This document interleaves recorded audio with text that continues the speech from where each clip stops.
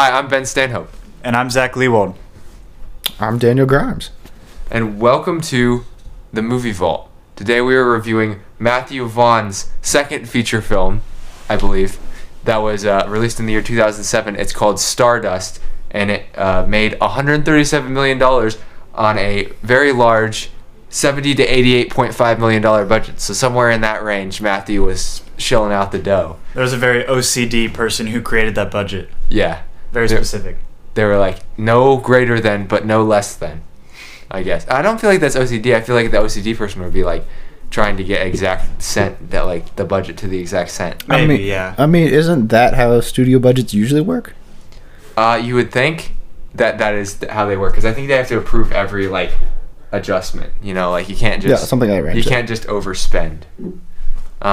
So not unless you're Warner Brothers shooting another Justice League movie. Yeah, that's true. You're reshooting Zack Snyder's original vision as a recut. It's totally recut. Anyway, Daniel is Ben's friend, and we asked him to be on the podcast. He said yes, so thank you for coming, Daniel. No, thank you for having me. And this is, I believe, this is one of your favorite movies, correct? I believe it is my current favorite movie. His current favorite movie, and it has been for what I say, 4 years at least, maybe 5 years now. It's called Stardust. I don't think. Yes. No, I did. You did. Yeah. Anyway, and he also brought us some nice drinks. Well, you want to have a good drink while you're root enjoying beer. the movie. Yes. I also want to mention that this movie got a Rotten Tomatoes score of 76%, because that's the only thing that matters when you look at movies. Just kidding. Wait, is that critic or popular review? I believe that's the critic, and the well, nobody cares what the critics have to say. The audience says paid. Higher. The audience says 86%. The audience always likes things way better. The audience is probably like, oh, Michelle Pfeiffer's in this. 86%. I mean, maybe. I for one did not read Rotten Tomatoes before I watched this. I just went, what's this movie, and clicked on it, and boom, new favorite movie. And boom, Robert De Niro's in it.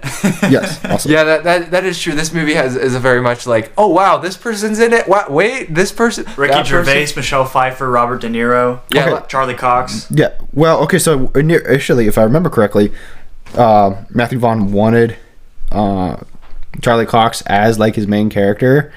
And there were a whole bunch of like famous people that wanted to be in it as like, hey, this is a starring movie for us. And he really wanted Charlie Cox, and so he had to get a whole bunch of like famous people to be supporting characters for the studio to go like, all right, you can have Charlie Cox be the main character. Oh, I see. Because he wanted a character that could like start off as the awkward guy and grow into the suave, debonair hero that he becomes at the end of the movie. Yeah, that's a good point, because I feel like in Charlie Cox, this was his breakthrough movie. He hadn't had anything real big before this, and I don't think that Matthew Vaughn had actually had anything that he had directed. Like, I think he directed one movie before this. I forget what it was called, but I don't think it was as big as this movie. He had produced some Guy Ritchie movies earlier in his career, so he like started out as a producer, which I thought was kind of strange, because usually people start out as directors and then they like start producing movies after they've directed a couple, but he kind of did the reverse of that. And he's also directed The Kingsman, so this is not like his biggest movie that he's ever done, but yeah, and Charlie Cox is also Daredevil for those of you. Yeah, so this is like a starting point for a lot of important people, and then they've gone on to bigger and better things now. So maybe not better things, but bigger. Well, okay, fair. Bigger things at least. I personally have not watched Kingsman, so I can't really say whether I like it more or less. But we do a 3-point rating scale called Botch, Watch, or Top Notch, just to get your kind of like assessment. So Botch would be like, we never want to see this movie again in our entire lives. Nobody needs to see this. Watch is like, like most movies would fall into this range. Unless, like, there's probably a fair amount of movies that we will never watch that would fall into the Botch range. We need to range. figure out the percentage that we've said watch. Well, like, I feel so. I'm taking statistics, so we need one of those like graphs that's like the mound, like the mean. Yeah. So the mean should be directly in the middle, and then like top notch is like the top 80th percentile or something, and then the bottom is like the bottom 20th percentile. Seems reasonable. Yeah. Oh, that'd be cool. So if we, I don't know how we would ever be able to make that, but it's like in theory that would be how you like think of the rating. There's a nice bell curve there. Yeah. Where the meaty parts, watch it. It's a movie. And then movies can be on the higher ends of the bell curve too. So right. That's why the watch range is a little bit more like there's like differences in the movies that fall into that category. Top Notch is obviously like legendary status. I mean, you could use our scale to decide what to watch, or you could just click the Netflix, what's here, random button. Yeah, that's true. Or you could use I use realgood.com and play movie roulette. You can put the streaming services you have in and just click randomize, and it'll pick a random. What does that say about the amount of content that we have available to us that we're just like, even the images don't like interest us that much anymore? You're like, just pick something for me. We no longer, as a generation, judge a book by its cover, but at the same time we do, because it's like the first 10 minutes, if they don't catch us, then the content is usually not that great. Yeah, that's why I started paying attention to directors, because like I feel like if you can find a director who like at least consistently makes like decent movies, then you'll know, it's by this guy. That was awkward. Nice. And even if it's bad, you're like, well, I watched another one of his movies, so I'm like one movie closer to watching his whole filmography. So you can always say that. But yeah, I would say for me, this movie falls into the watch category. I don't know exactly where it would compare to the other ones, but I definitely enjoyed watching it and would recommend other people to watch it as well. I would also say watch, same reasons as Ben, probably. And of course, for me, it's top notch because it's my favorite movie. Yeah, it has a good blend of like all kinds of different styles. Yeah, I can definitely see that. But if you wouldn't mind, for the viewers who haven't seen it or have seen it and need a little bit of reminding about what this movie was like, would you mind giving us a little 5-minute plot synopsis or longer? Or I'll less? see if I can do that. So yeah, basically it stars a boy called Tristan Thorne. He's the main character, and he is interested in dating this girl named Victoria. And unfortunately, he's not the only one, because there's a better, handsome, suave, debonair guy who's Humphrey. Yes. Always date Humphreys. That's a little tidbit for you ladies out there. Yeah, anyway, the Humphrey is really a much better match for Victoria, and Tristan's trying to get her attention, and so he manages to talk her into having champagne by candlelight with him. And she's like, hey, Humphrey's going to propose to me on my birthday. It's totally happening. And he's like, what? Really?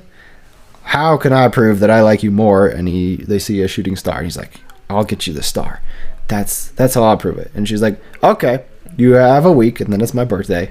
And so he crosses the wall into the magical kingdom that nobody really knows existed, because nobody's allowed to cross the wall. I want to sneak in it. I think this might be the wall that Pink Floyd was singing about, just saying, because they're from England. I mean, that's an interesting correlation you would make. I can neither confirm or deny that. But anyway, he does cross the wall and finds himself in the middle of this whole war for succession of the kingdom, where the king is on his deathbed dying. 4 of the king's sons are still alive. 3 of them are dead. And like only one of them can be king, so they're going to all kill each other off. It's in their blood. Yes, it's in their blood. So he finds himself in the middle of that. He runs into the star that he's been seeking. And so now his quest is to bring this star back.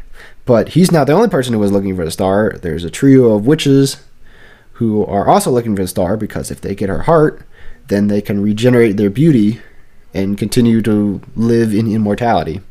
And so it's just there's all these parties coming together to try and get the girl, steal her heart, do whatever with her. And so it's his adventure to get back to the town of Wall, cross the wall, and bring the star to Victoria, who he realizes as he goes that he actually likes her, Yvain, the star, better than Victoria. And so it's about his growing and becoming, really going from a boy to a man in the end of the movie. And then ultimately he realizes that he's the heir after all the brothers kill each other off, and he ends up being the heir and becomes the king. So you could really think of this as sort of a coming of age story. I suppose you could, yeah. It's not like a traditional, high school is a weird time coming of age. Well, it's more of a fantasy coming of age story. Yeah, I do think the word blend worked well, because it kind of blends like the love story, the action story, and I mean, the fantasy. I was trying to think what influenced this movie, and you definitely see like bits of The Princess Bride. The Princess Bride is a very like comical and satirical type of movie, really, and it was purposely like made to look cheap. And this movie was like, I'm assuming it was like pretty in its time. Like maybe now we look back at some of the graphics and we're like, oh, those look a little dated. But in 2007, Those look a little David. sorry, David, we're not trying to offend you. If David made graphics, they would look like this. No, I'm just kidding. Actually, if he could make graphics like that, that would actually be pretty. I'd be impressed. That would be pretty Make impressive. some movie vault videos. But like, it definitely a lot of the witch stuff with like the green and like it's magic. dated, but that's the essence of like what happens with CGI. Like what's it dates so fast, and that's why it's dangerous to use it. But I think that you can still appreciate the movie even with those things. Yeah, and I think that was a very well like laid out plot synopsis. So good job, Dave. Oh, thank you. Yeah, and if that didn't make you want to watch the movie, then I'm sorry for you, because Yeah. like I guess think it's you're just not the missing out. movie for you if you don't want to. Because I had no idea what we were getting into. I will say, the title of the movie I don't think necessarily gives the movie justice as to what it's about. So Yeah, that's a so fair like point. it's This was called not what Like I was expecting. it's explained in the movie. When Yes. you watch the movie, you understand why it's called Stardust, but it's not really doesn't encapsulate the entire theme of the movie. Yeah, I think a lot of people who do judge like movies by their cover or literally by their title would be like, Stardust, that sounds like not super interesting or like not really up my alley, but it might actually be. Or you might confuse it with like a documentary or something. Oh, that's true. A documentary about David Bowie, probably. So I'm making a lot of musical references that Zach doesn't understand, and he's feeling like not very smart right now. He's like, well, Ben, he just knows so much more than me. I'm just kidding. So Pink Floyd made this album called The Wall, and it was like, We're gonna explain this part right now. Yeah, I'm explaining this. It's one of the biggest like Pink Floyd albums, and like it's sort of like some people love it and some people hate it. And this one movie critic that I know made a whole like parody album making fun of this, like making fun of The Wall. And yeah, so if you want to check out The Wall, Gate. it's got that Uncomfortably Numb on it, which is one of Pink Floyd's biggest songs. Actually, one of my favorite Pink Floyd songs. Yeah, honestly, it's definitely one of the best Pink Floyd songs. But we didn't come here to talk about Pink Floyd. Well, you brought up The Princess Bride, which Stardust gets compared to all the time. Yeah, I even though believe that. what year is The Princess Bride? It's like 87, 87. probably. Okay, I wanted to say 84, but I might be wrong. But yes, they do have a very similar fairy tale feel with a nice blend of action and romance. Yeah. Stardust, being more modern, takes a lot more advantage of the CGI and the graphics they can have. Yeah. But I mean, you can. I also see think the the same plot themes, is. I don't know whether it's more complex than The Princess Bride, but The Princess Bride had like sort of a different. There's a lot more point. characters that all have their own thing going on. Yeah. At the very least. Like The Princess Bride seems like a lot of times they are literally like they're just trying to set up jokes and things in the movie, where like they're actually fleshing out characters while they're making jokes. But like I think the tone of the movie definitely like is very comparable to The Princess Bride in like a lot of Right. ways. Especially those parts with like the ghosts. Those are the Yes, funniest parts. for me. which I should note that the ghosts in this movie aren't actually in the book, and so Which there's a book. yes, by the way. which I have read. So yeah, the ghosts. There are a few things that they changed for this movie. I think for the better, actually. Like the whole addition of the ghosts, they're like, we need comic relief characters, and the ghosts fill that role perfectly. Yeah. Yeah, I mean, I think the ghosts were a good addition, even if they seemed like a little out of place sometimes. But then once you sort of like accepted that they were there, it was like, oh, okay, like we can have fun with these characters. But unfortunately, not everyone had the same glowing opinion of this movie. Glowing opinion. Yeah, that wasn't even on purpose. So Deborah Star Ross jokes. from The Spectator will be joining us for our outsider review. So as you know, our motto is you can always be a pessimist, which is why we always read negative reviews for every movie that we do. And some movies it's kind of hard when they have like 98% on Rotten Tomatoes to like find a rotten review, but we go and we find it. Even if it's 100%, we scour the Reddit threads just to find somebody who somewhere hates the doesn't movie. like this movie. Even like if we ever do like Citizen Kane or like something like that, I'm sure there's like tons of people who hate that movie that you could find. Just you have to look at the right places. Literally dozens. Yeah. But Deborah Ross says, "This is utterly formulaic. True, there are a few jokes, but as they are all extraordinarily lame, this can't be called a send-up." I don't know what her number score was, but I'm sure it wasn't good. So, Deborah, you sound like you're from Baby Driver, by the way. Deborah. Yeah. Do you prefer the Beck song or the T-Rex song? I prefer the T-Rex song. I prefer the Beck song. Team Beck. Team Rex. I'm indifferent. You're indifferent. Yeah. You've watched Baby Driver, right? I have. Oh yes. But you're indifferent to which Deborah song. I mean, they both had their places. Yeah. Because if we're gonna talk about Edgar Wright, he's a master of directing. That's true. But we're talking about Matthew Vaughn this time, so. Yeah. Who might not be quite as much of a master, but he's also British, and he certainly didn't. So that adds something. Because Edgar Wright's British too. Yeah. Yeah. It doesn't actually add anything. But hey, if hey, what if you are a magician? I hope you're not. But if you are, why do you hope they're not? I don't know. I just hope people aren't using witchcraft out there, you know? Oh, okay. What about like a stage musician? But like, yeah, what if you're a stage magician? Stage magicians, there's liability. For liability, what do you need? Insurance. That's why we call up our boys at Hedman Anglin Agency. For all the stage magic you guys do? And they're known for saving money on home auto business, which magicianship is a business, so you could have insurance on that. Definitely is a liability issue, and they love to help you out with any of the needs that you might have. So if you would like, you can call them at 614-486-7300. That's 614-486-7300. And if you do contact them, make sure to tell them that Bennett and Zach sent you, so the boys are sending you to the boys. And this is like no disrespect to our sponsor, we're just trying to have fun. That's probably a good idea, even if you're not a magician. Yeah, to have insurance. Yeah, no, seriously though, you can like actually save a lot of money. If you're a regular guy with a regular job and you have a regular wife and regular kids, please get regular insurance. Because the thing is, I can't 100% guarantee, but I know that if you call these guys, they will look at your insurance and they will compare them to other rates, and they'll help to try to save you $100, $200, $300, maybe even more dollars, just to get you a better deal. And on like especially auto insurance, like a lot of it is really practical, like stuff that you have to have if you have a car or if you have a house, like wheels. Or you should at least have. You should have it. I mean, you're supposed to have it by the government standards. I'm sure there's some people who don't, but definitely most people should call them. And if you're one of our younger listeners, you might be saying, "Oh, why is my favorite podcaster who's in college telling me that I need to think about insurance?" Well, pretty soon, next couple of years, who knows, you might need insurance, and you might be listening to this episode like 3 years after it came out. And hopefully the Hedman Anglin Agency will still be in business for you to call at that point. So give them a shout. Yeah, I would hope that in 3 years they'd be in business. They will. Yeah. Yeah. Yeah. That's kind of weird thinking about like things in the future. Will we be around in 3 years? I mean, we don't really know for sure. Like this podcast might not be around in 3 years. Who knows? It's not even made it to a year yet, so. Yeah, we're getting there. We're more than halfway. Yeah. But now I think we can get to the scoring of the movie. Because, you know, Zach and I have to revert every piece of art down to a number.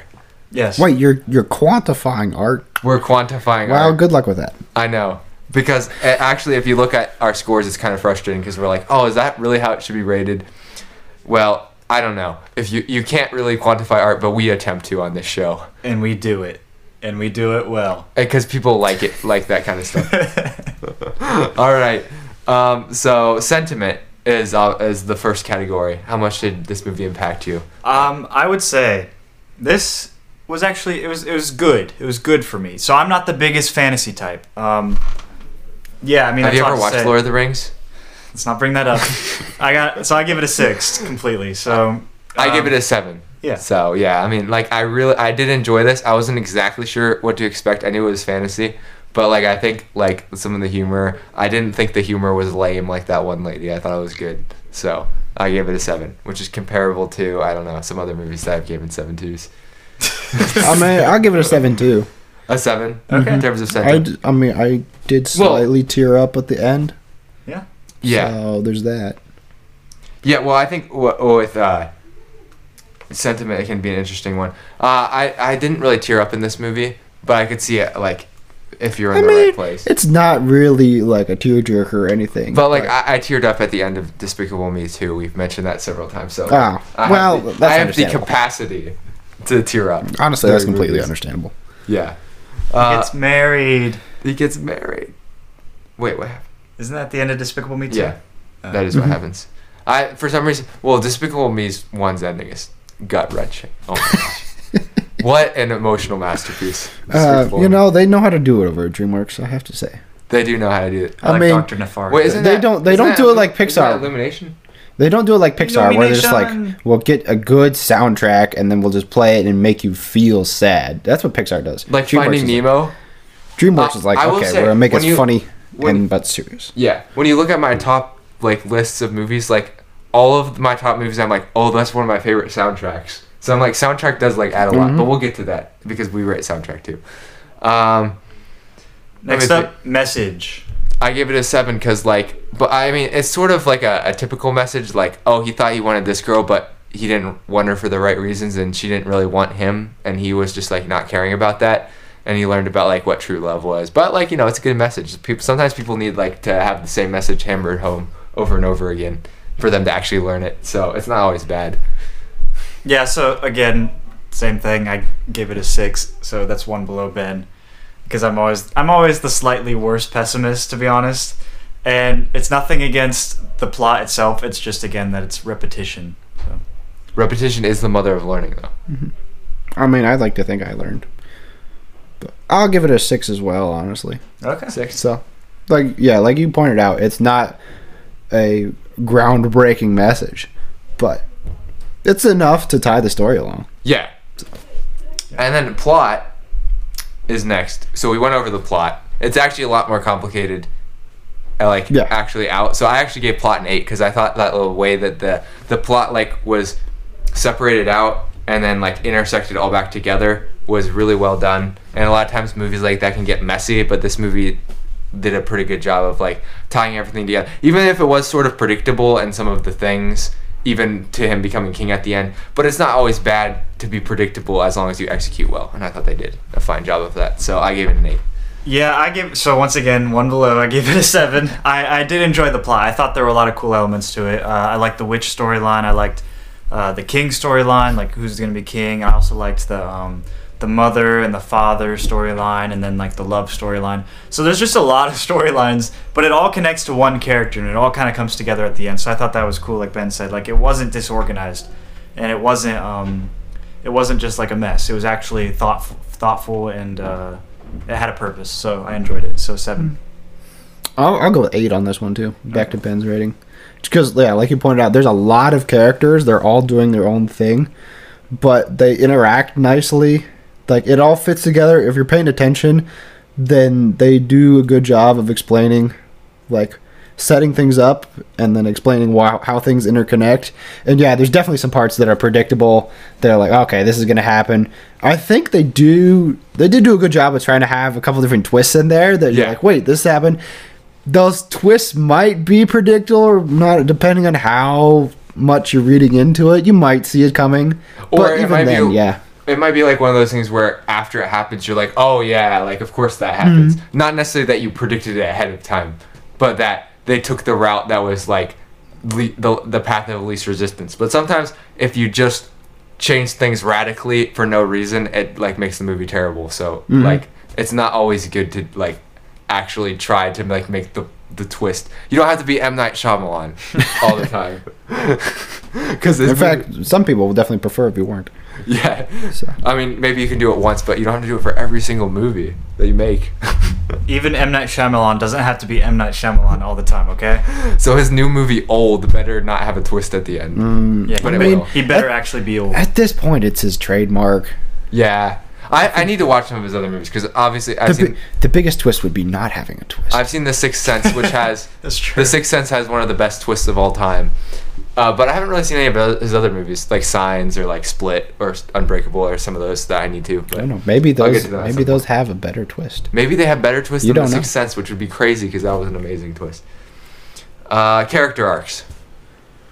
I give character arcs a 7. I thought it was okay. I thought that the witches, like, obviously the witches were like cardboard. They were like flat characters, I'd say, but with the one part where they like twist into like making you think for That like she 1 cared second about that her she cared, sisters. but it didn't. You knew that it didn't make sense for her to be like that, and then she switched back. So Although- that was like the only like sort of change of character. although I do question why she needed to let them loose just to mess with them and then try to kill them, because she had them in her hands, like, to kill. like the sisters, because Like, she no, was, like the last witch had that knife and she was about to kill the guy and the girl. yeah. Why did she need to do that? And she, I can explain that actually. Oh, So, yeah, in case you also didn't catch why that is.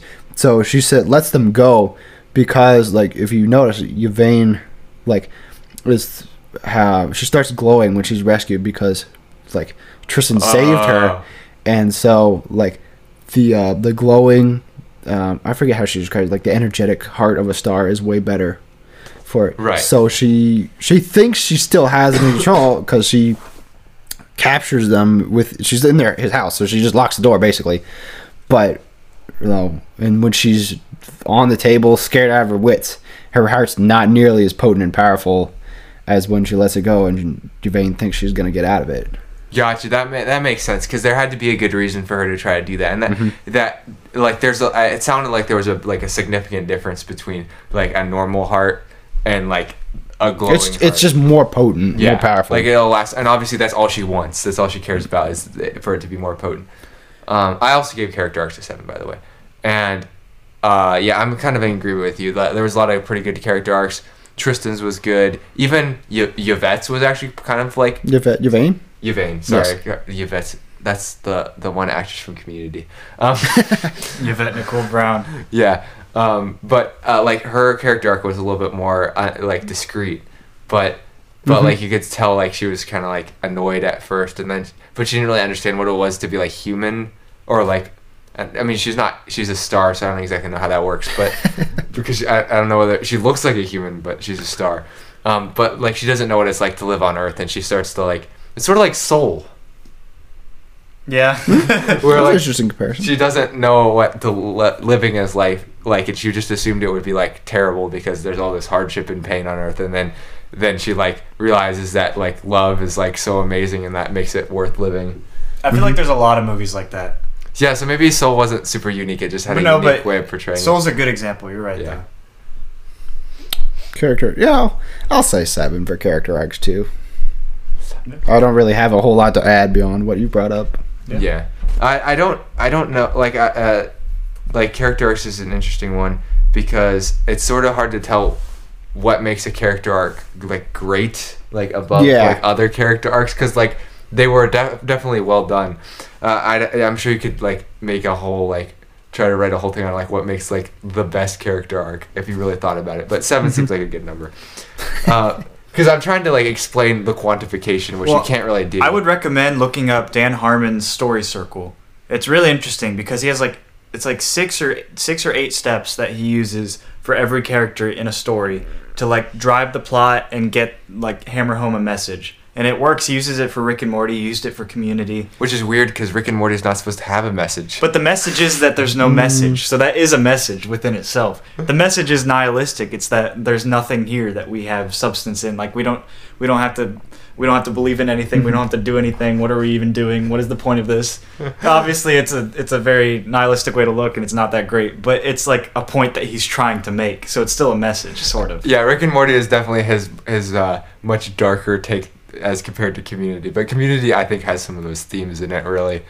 Some of that buzzed out me too. Yeah, but now we'll go into cinematography, which has nothing to do with nihilism. Cinematography, sorry, I gave it a 6. I thought it was really good. Obviously, some of the CGI is a little bit outdated, but yeah, I mean, different color palettes throughout. Obviously, I'm not an artist, so I don't know. But again, we have to quantify it, so 6. I gave it a 7 because I think I'll give it a pass on some of the CGI stuff. Like obviously, it's not the best, but I would consider I think it was good in its time. So I'm trying to like remember that this movie was made like 14 years ago. So you like if you're going back and watching like Raiders of the Lost Ark or like something that's from the 80s, obviously like it's not directly comparable to now. But like a good movie will age well in the long run. But I'll give it a pass on some of that stuff because like the way that they like zoomed in and out and like some of those like shots like really helped the fantasy aspect because they like accentuated just like how interesting the like area of the world that was, and it like sort of like grabbed your attention and brought you into this like weird like world that's like somehow connected to England, and I don't even know what time period of England this was supposed to be in. Like, I think it's supposed to be timeless. Timeless. Yeah. Okay, that's a good answer. Yeah. What about you for cinematography? I'm gonna give cinematography an 8. An 8. Just because I don't really have a problem with the CGI, other than like maybe a couple shots in the market in the beginning where like modern CGI has gotten a lot better with the color palettes and shadings. A lot of it's, you know, just particle effects and the fire and things like that. Yeah. That I think they look completely fine. I love a lot of the camera shots, especially like the one where she conjures up the entire inn and it's panning and flying through the rafters as this house is going on there. True. That was a cool shot. There's a lot of great drone. They may have even been helicopter shots at that point of just the landscapes and setting the stage for characters are moving through space because they're all trying to interact with each other. Yeah. There's a couple good underwater shots, things like that, Yeah. or following the ship. So I thought there was definitely some clever. It wasn't all like character focus, straightforward blocking, you know. Yeah. Here's one thing I thought of. We don't really talk about editing that much, but at the end of the movie, when they have the rapid cuts in between the 3 people as they're, or this might even be 4 people, as like Yvain is going towards the wall, like that way that they edited it so they have the different shots of the people coming and then following, really build up the intensity at the end. It heightens the tension for sure. And so I think like they were very skilled in like the presentation of the movie, especially towards the end, I thought. Yeah, there's some excellent cuts in there. There's some nice J cuts and L cuts where sound ends and before a picture does and things like that. And I will say editing is something that you forget about. I've been watching this movie called M that was made in 1931, and the cuts are like how far we've gotten in cuts. Like it actually helps this movie, but like the cuts are so abrupt and like take you in and out of scenes so quickly. Like the way that they're able to use cuts now, it's like a lot of times we forget how important editing is. Like editors are like the most underappreciated people in film, but like they do play a really important role. Like you can't just have footage; you have to have somebody who knows how to like put them in the right places. And I'll say that's the benefit of having way better tools than a razor blade now. Yeah, that's very true. Yeah. Okay, style. No, wait, I skipped like 2 things. Originality. I give originality a 7. I don't know. Yeah, no, I gave it an 8. I gave it one more actually than you this time. Wow. I thought it was a good mesh. I don't know, like the ratio of fantasy to action to love was very different than I'd seen before, so I gave it an 8. Spoiler alert, it's not like the Lord of the Rings. No, definitely not. I tried to be a little more charming than that. Yeah. There's obviously two very different points that the movies were going for. What about you? What do you think? I'll say 7 because it very much fits in like the fantasy genre. You're like, okay, this is another fantasy story. There's nothing incredibly unique about it, but at the same time, it's not a cookie cutter. Neil Gaiman, who's the writer of the book that it's based off of, said he wanted to make a fairy tale for adults. Yeah. And it definitely does that, not in a like Batman-esque dark gritty reboot sort of way, but this is what a fairy tale would look like in real life. Right. But there's definitely some more elements that would appeal to an adult that would be at the very least intense for younger viewers, things like that. Yeah. So yeah, I think it kind of has its own uniqueness to it. Yeah. But at the same time, it's not Christopher Nolan, or we're gonna turn the whole thing on its head sort of idea. Yeah, I think it's interesting because I don't think the fact that it's not 100% original is like a negative thing for this movie. No. Like they're playing into some of the tropes and then they're like adding certain new things into like the tropes, which is what you do with tropes. You like freshen them up. and the movie accomplishes it pretty well for the most part. How about acting? Ooh. Acting, I gave a 7. I also gave it a 7. Yeah, it was solid. I mean, I think there's that the quality of actors put that in there. Like yeah, for sure. There was a lot of famous actors that kind of contributed to the great That acting. know their craft. We've done it for a while. I'll give it an 8. Yeah. Honestly, I didn't think there's anybody that was in it that was like, oh, that drags it down or anything. That is true. I may even give it a 9. I'll tell you. Yeah. What, I'll give it a 9. Okay. Yeah, Solid actors. I would agree with that. I don't think any. Usually, I'm like, oh, this person was like super annoying, or this person dragged it down.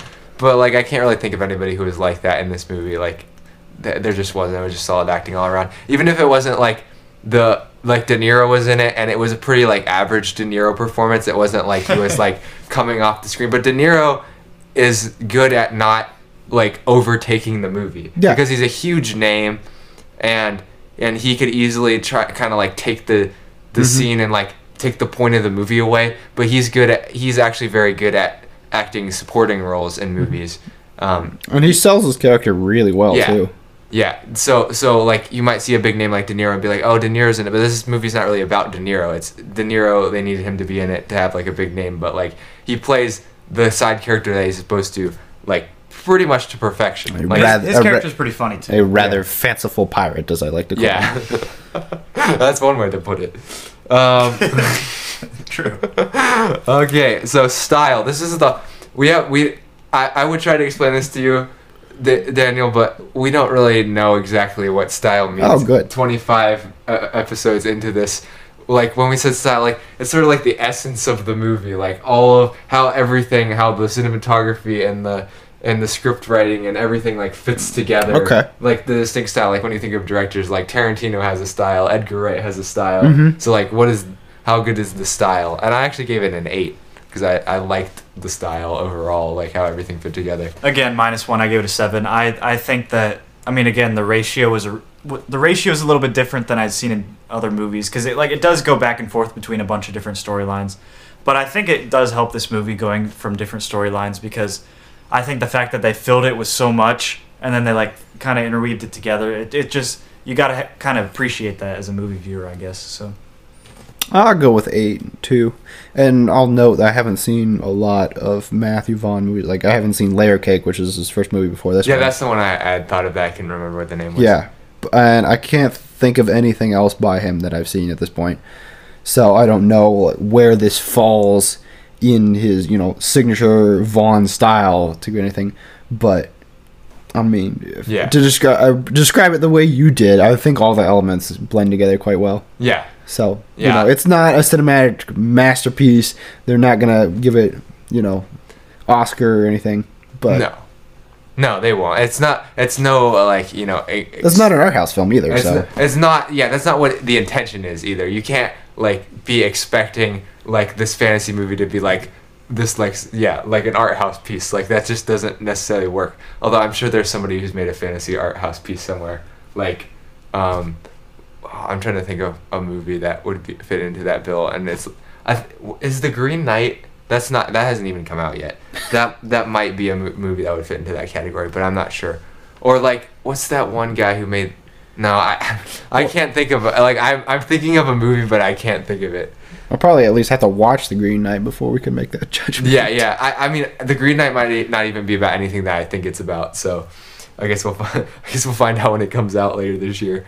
How about score? So soundtrack score. Oh, yeah. I gave it an 8. I thought the soundtrack in the background, the score, it's a very fantasy score, traditional. Yeah, it was orchestra, and it was big, grandiose. It just sounded really cool, and I thought it fit the scenes really well. You could tell the intense scenes by the orchestra and everything. So I also gave it an 8. It's very good, and that song at the end for the credits was good, so you get extra bonus points for that. Yeah.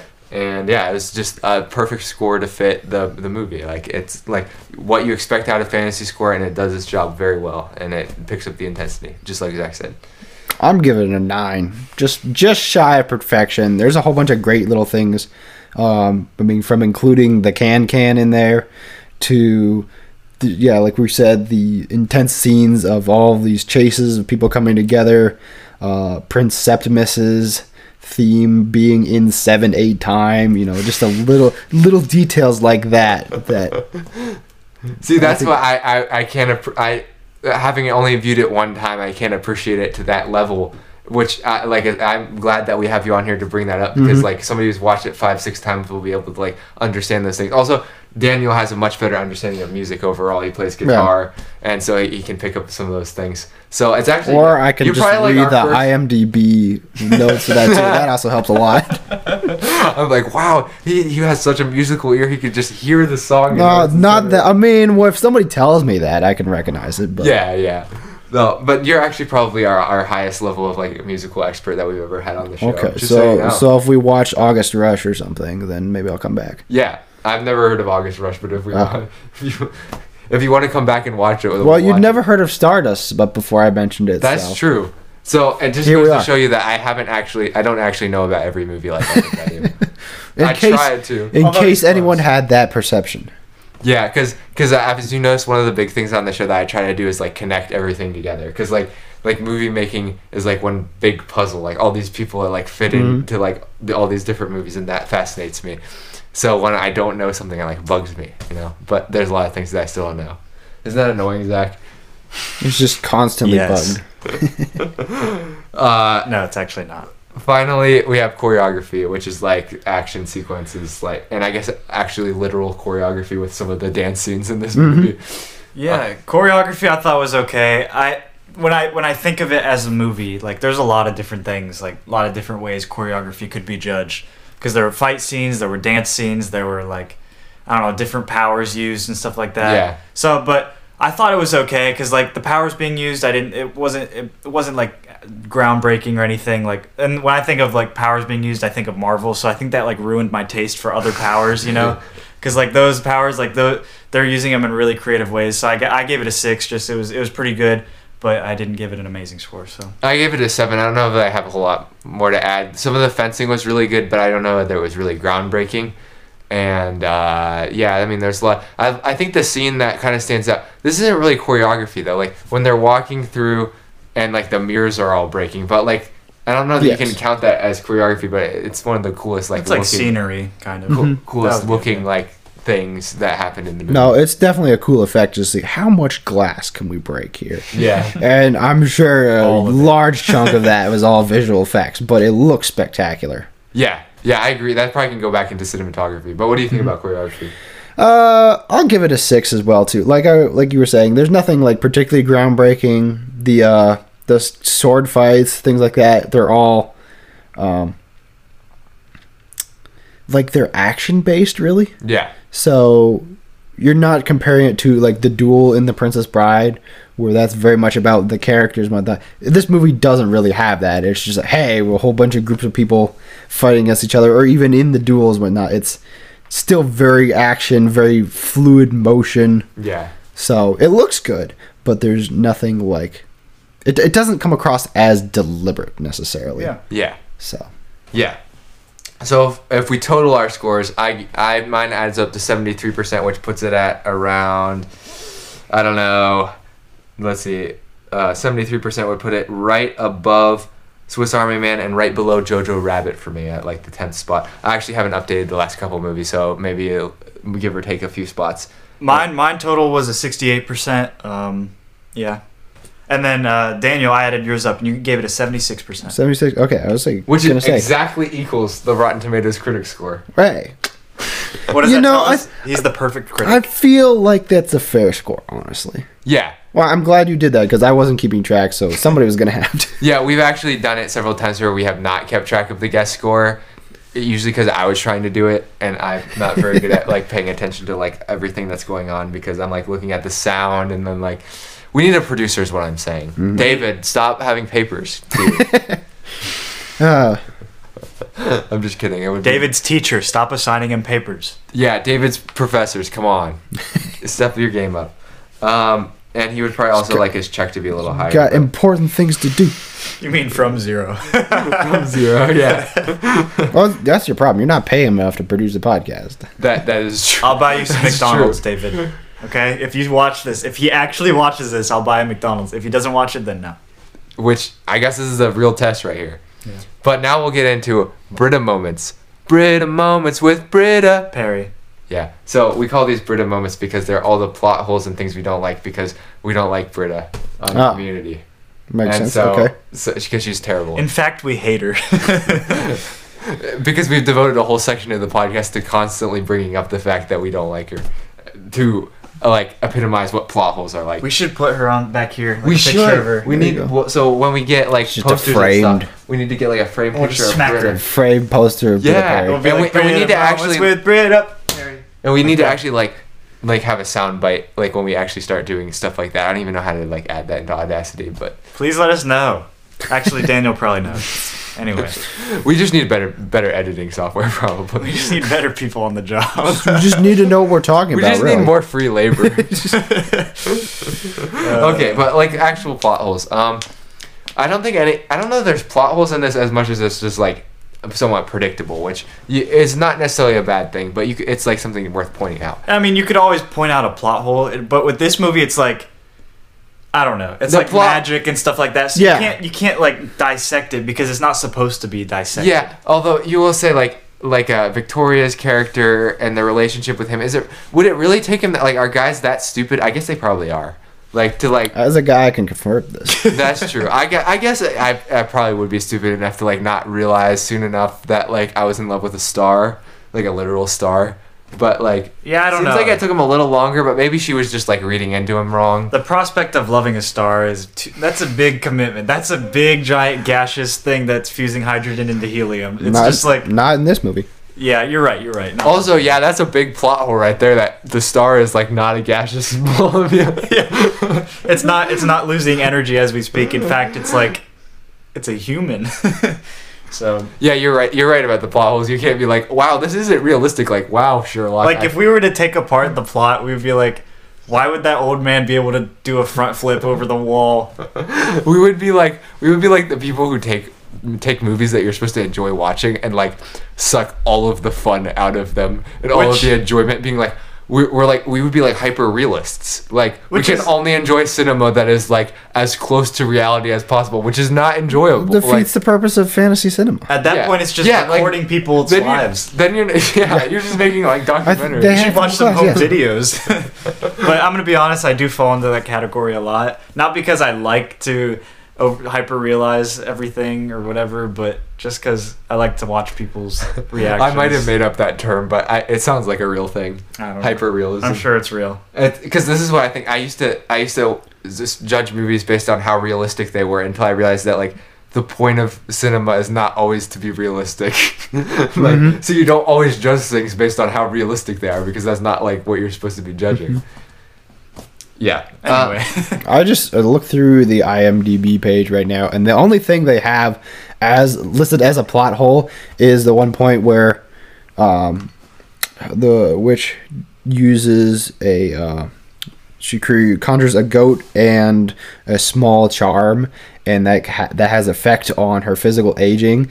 And then later on, she conjures an entire inn, and that doesn't have an effect on her. that is actually a really good point. But that's the only thing they have listed. you would so. think that she'd be like almost dead by the time she conjured up the whole inn, but I guess. And then later on, she goes on doing stuff, and it continues to have an effect on her. hey, But goats this- take a lot of energy. but Ask a apparently, a massive structure doesn't take nearly as much energy. Yeah, it At must least be according to that this- goats are an actual life form. That must be it. To control life forms like I Wanda mean, from WandaVision. if you explain it that way, then yes, it does make sense because the goat and the boy / goat / girl, because he goes through that entire transformation process. Yeah. So- Yeah. Well, anyway, we should probably move on. To stock market, which is just like who would we invest in if it was 2007 this movie came out? Probably not Michelle Pfeiffer because like her career is like at its peak. I don't know. Ant-Man and the Wasp. If you were like, oh, Robert De Niro's getting old, you would be so stupid because he was in in that so many. Scorsese movie, right? He was in The Irishman, Yeah. and he was in like Silver Linings Playbook after this. Like he's in plenty of good movies after this. So. But if you were looking in hindsight, like what would you actually invest in from this movie, not knowing what they would actually do today? I would invest in Charlie Cox a little bit, but not that much. I wouldn't expect him to be like Daredevil. I would like- expect him to get big roles, but like I guess I wouldn't have expected him to be as successful as he was. I don't know what I would have expected, honestly. Maybe I would have expected him to be more successful. I would have invested in Robert De Niro. I think his acting was the best in the movie. I'm definitely putting money on De Niro. Probably some on Charlie Cox because, as the main character of this, the odds that he gets something after this. And probably a little bit on Ben Barnes, too, who plays young Dunstan, Tristan's father. So he's kind of... But he's also, right in this area because Prince Caspian comes out the year after this. Oh, is he Prince Caspian? Yeah. Oh, so this is right in the range where he, is really popular right there. Yeah. And so... Yeah. Oh, this movie... But he has a very small role in this movie. This movie reminded me of Voyage of the Dawn Treader only because of, how much green there was. Yeah, I can see that. It has some similarities. It's a fantasy world. Yeah. It's a quest. No fighting mice, though, in this movie. There was a mouse. The mouse, but no fighting of the mouse. Yes. Yeah, that's kind of a disappointment. I would have invested in Matthew Vaughn, but I don't know that I would have foreseen how successful Kingsman, that being in his future, because that I would have never expected Kingsman from this. No, I've never watched Kingsman. I think you have, right? Oh yeah, it's very violent, but it's also very creative. With when you talk about choreography, Kingsman would get a 9 or 10, honestly. When it comes to fight scenes, no, I'd probably give Kingsman fight scenes a 10. Have you seen it? I have not. Well, I recommend anyone over 17 to see it. For good reason. Yeah. Yeah. It is. And anyone who can handle higher levels of violence than normal.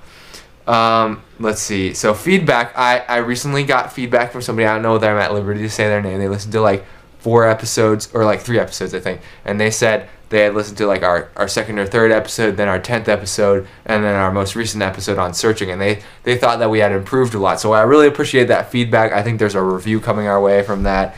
So if you're listening, you know who you are. I very, very much appreciate you. Thank you so much. Listening to, finding us and listening to us.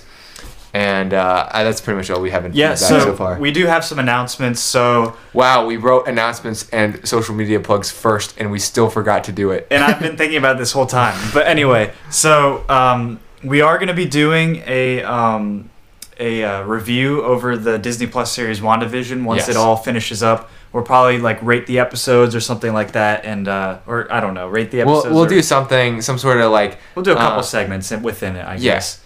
And just our review of the entire series with a couple of different things. Yeah. Just so it won't really be a podcast. We probably won't release it on audio. Probably just on video. We thought that'd be better than actually doing one after every episode, like all the YouTubers and podcasters out there, where we can just talk about the series as a whole. Especially because we don't have time to do that. And I don't know how to rate it yet because there are too many mysteries, Yeah, because if you're doing it after each episode before the whole thing has come out, basically you're just trying to rate. You're trying to predict it. It's very hard to rate, and we are not good at that. Yeah. Although you're like sportscasters the day after the game. All right, let's talk about what happened here and what's coming up next week. Yeah, and we're like, oh wow, this person's gonna do this next week, and they totally mess up, or somebody has a bad game and then they do great next week. And you're absolutely right about that. Sorry. No, go ahead. The other announcement is that we're actually going to be doing some other types of YouTube videos as we've just launched our YouTube channel. We still have a lot of work to do on our YouTube channel. We will admit we need a new logo, and we're working on that. We need to do a banner, but keep up the subscriber count. Tell your friends about it. Not all our not all our videos will be 50 minutes. We'll try to do some shorter content. Yeah, and please give us suggestions for different things that we can do on the channel. And it's called the Last Resort Network. It's not called. It's Last Resort under Last Resort Network on YouTube. And the reason we did that is because we don't want to limit ourselves to just podcast content. We might even go way out there with some of the stuff we do, and not even movie related. We have YouTube is there's so much possibility. Possibilities are endless. Yes. So please email us with any ideas that you have or anything like that. And you can do that at themovievaultpod@gmail.com.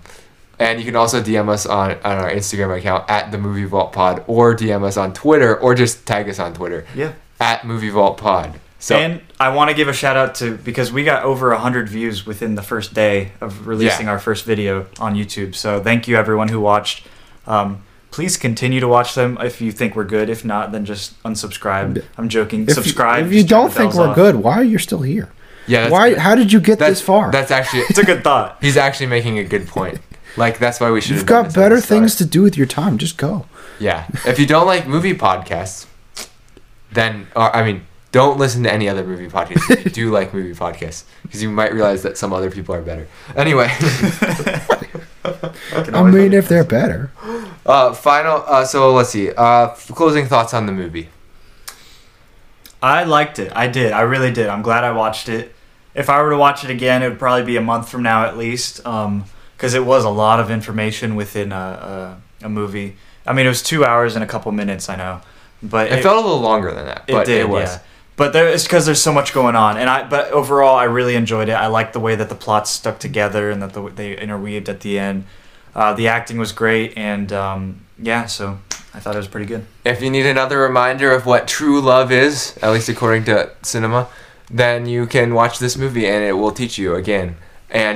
But you will also have a very entertaining and fun time on that journey with a little other side quests and some tense family relationship drama. So I thought it was a great movie, and I would probably watch it again. Although I probably won't because I watch so many new movies. I'm not really too much of a person who rewatches movies a lot, but I thought it was good enough that I would consider rewatching it. So definitely go check this out if you haven't. I mean, I'm definitely watching it again.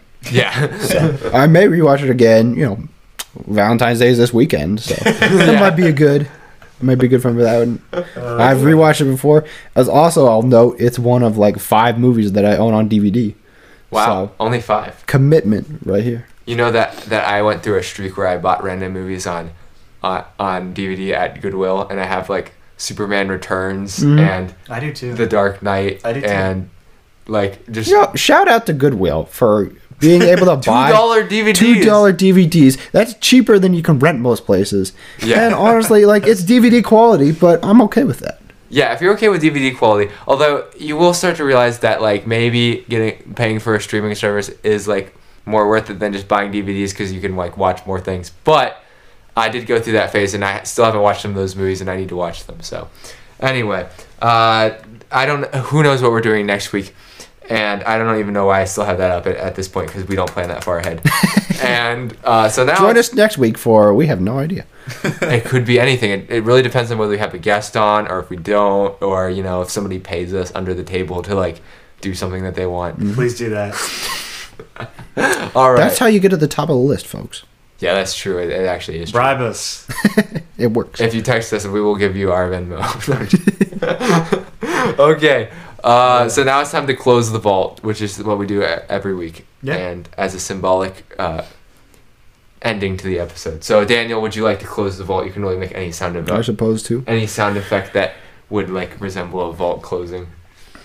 Is this vault like old It's like and a bank, rusty? yeah, Is it- old bank. I vault. imagine Yeah. a big, like, gray Large metal vault. vault. Okay. Yeah, and then like there's like movies on either sides inside the vault, and me and Zach are just sitting in there. Okay, it's a good idea because like you want to have enough room for all the movies we're gonna put in here eventually. Yeah, there's 25 so far. So Right, but there's plenty of space for Shelf more. is So like that full.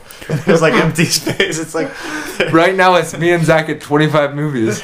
We can only watch these 25. It's like every week that we review another movie. That's another movie that we're allowed to watch in the vault. right now we're just rewatching Tenet, trying to think about it. honestly, I like this way better than the deserted island question. Yeah, like So what? if you're trapped in a vault with 25 movies, What 25 movies would you take? Ben would be like, "Well, let me get my list out." you need suggestions. Just go Well, back. you gotta fit all the previous episodes. categories. You can't take all. Ben like, made a classic- list of the most depressing movies. Yeah, I was like, we should review depressing movies, and I just made a list of depressing movies. All right, if I'm in the vault, I'm not watching depressing movies. I'm sorry. Yeah, I was like, We're watching Pixar movies. and- Eraserhead was number 1. I've never even watched Requiem for a Dream. I just know it's depressing. Why? Because it's about drugs. Oh, And then I wrote Taxi Driver and Fight Club. They're insomnia movies, so like obviously that's depressing when you don't sleep. I like the one Whiplash is you need J.K. Simmons to yell at you to find meaning in life. That's true. Spider-Man did that. And then the killing of a sacred deer is legitimately depressing. And Greek myths are better as myths and not like as like weird interpretations that Yorgos Lanthimos wants to like put on screen and like torture everyone with. Although it's a great movie if you should watch it. Like, people should actually watch it, but like it's very intense. Okay. Anyway, Okay. would you Well, like is to that the close- note we're gonna close on? Yes. Yes. We usually close on notes like these. Oh, well, that's lovely. So I'll just grab this vault here.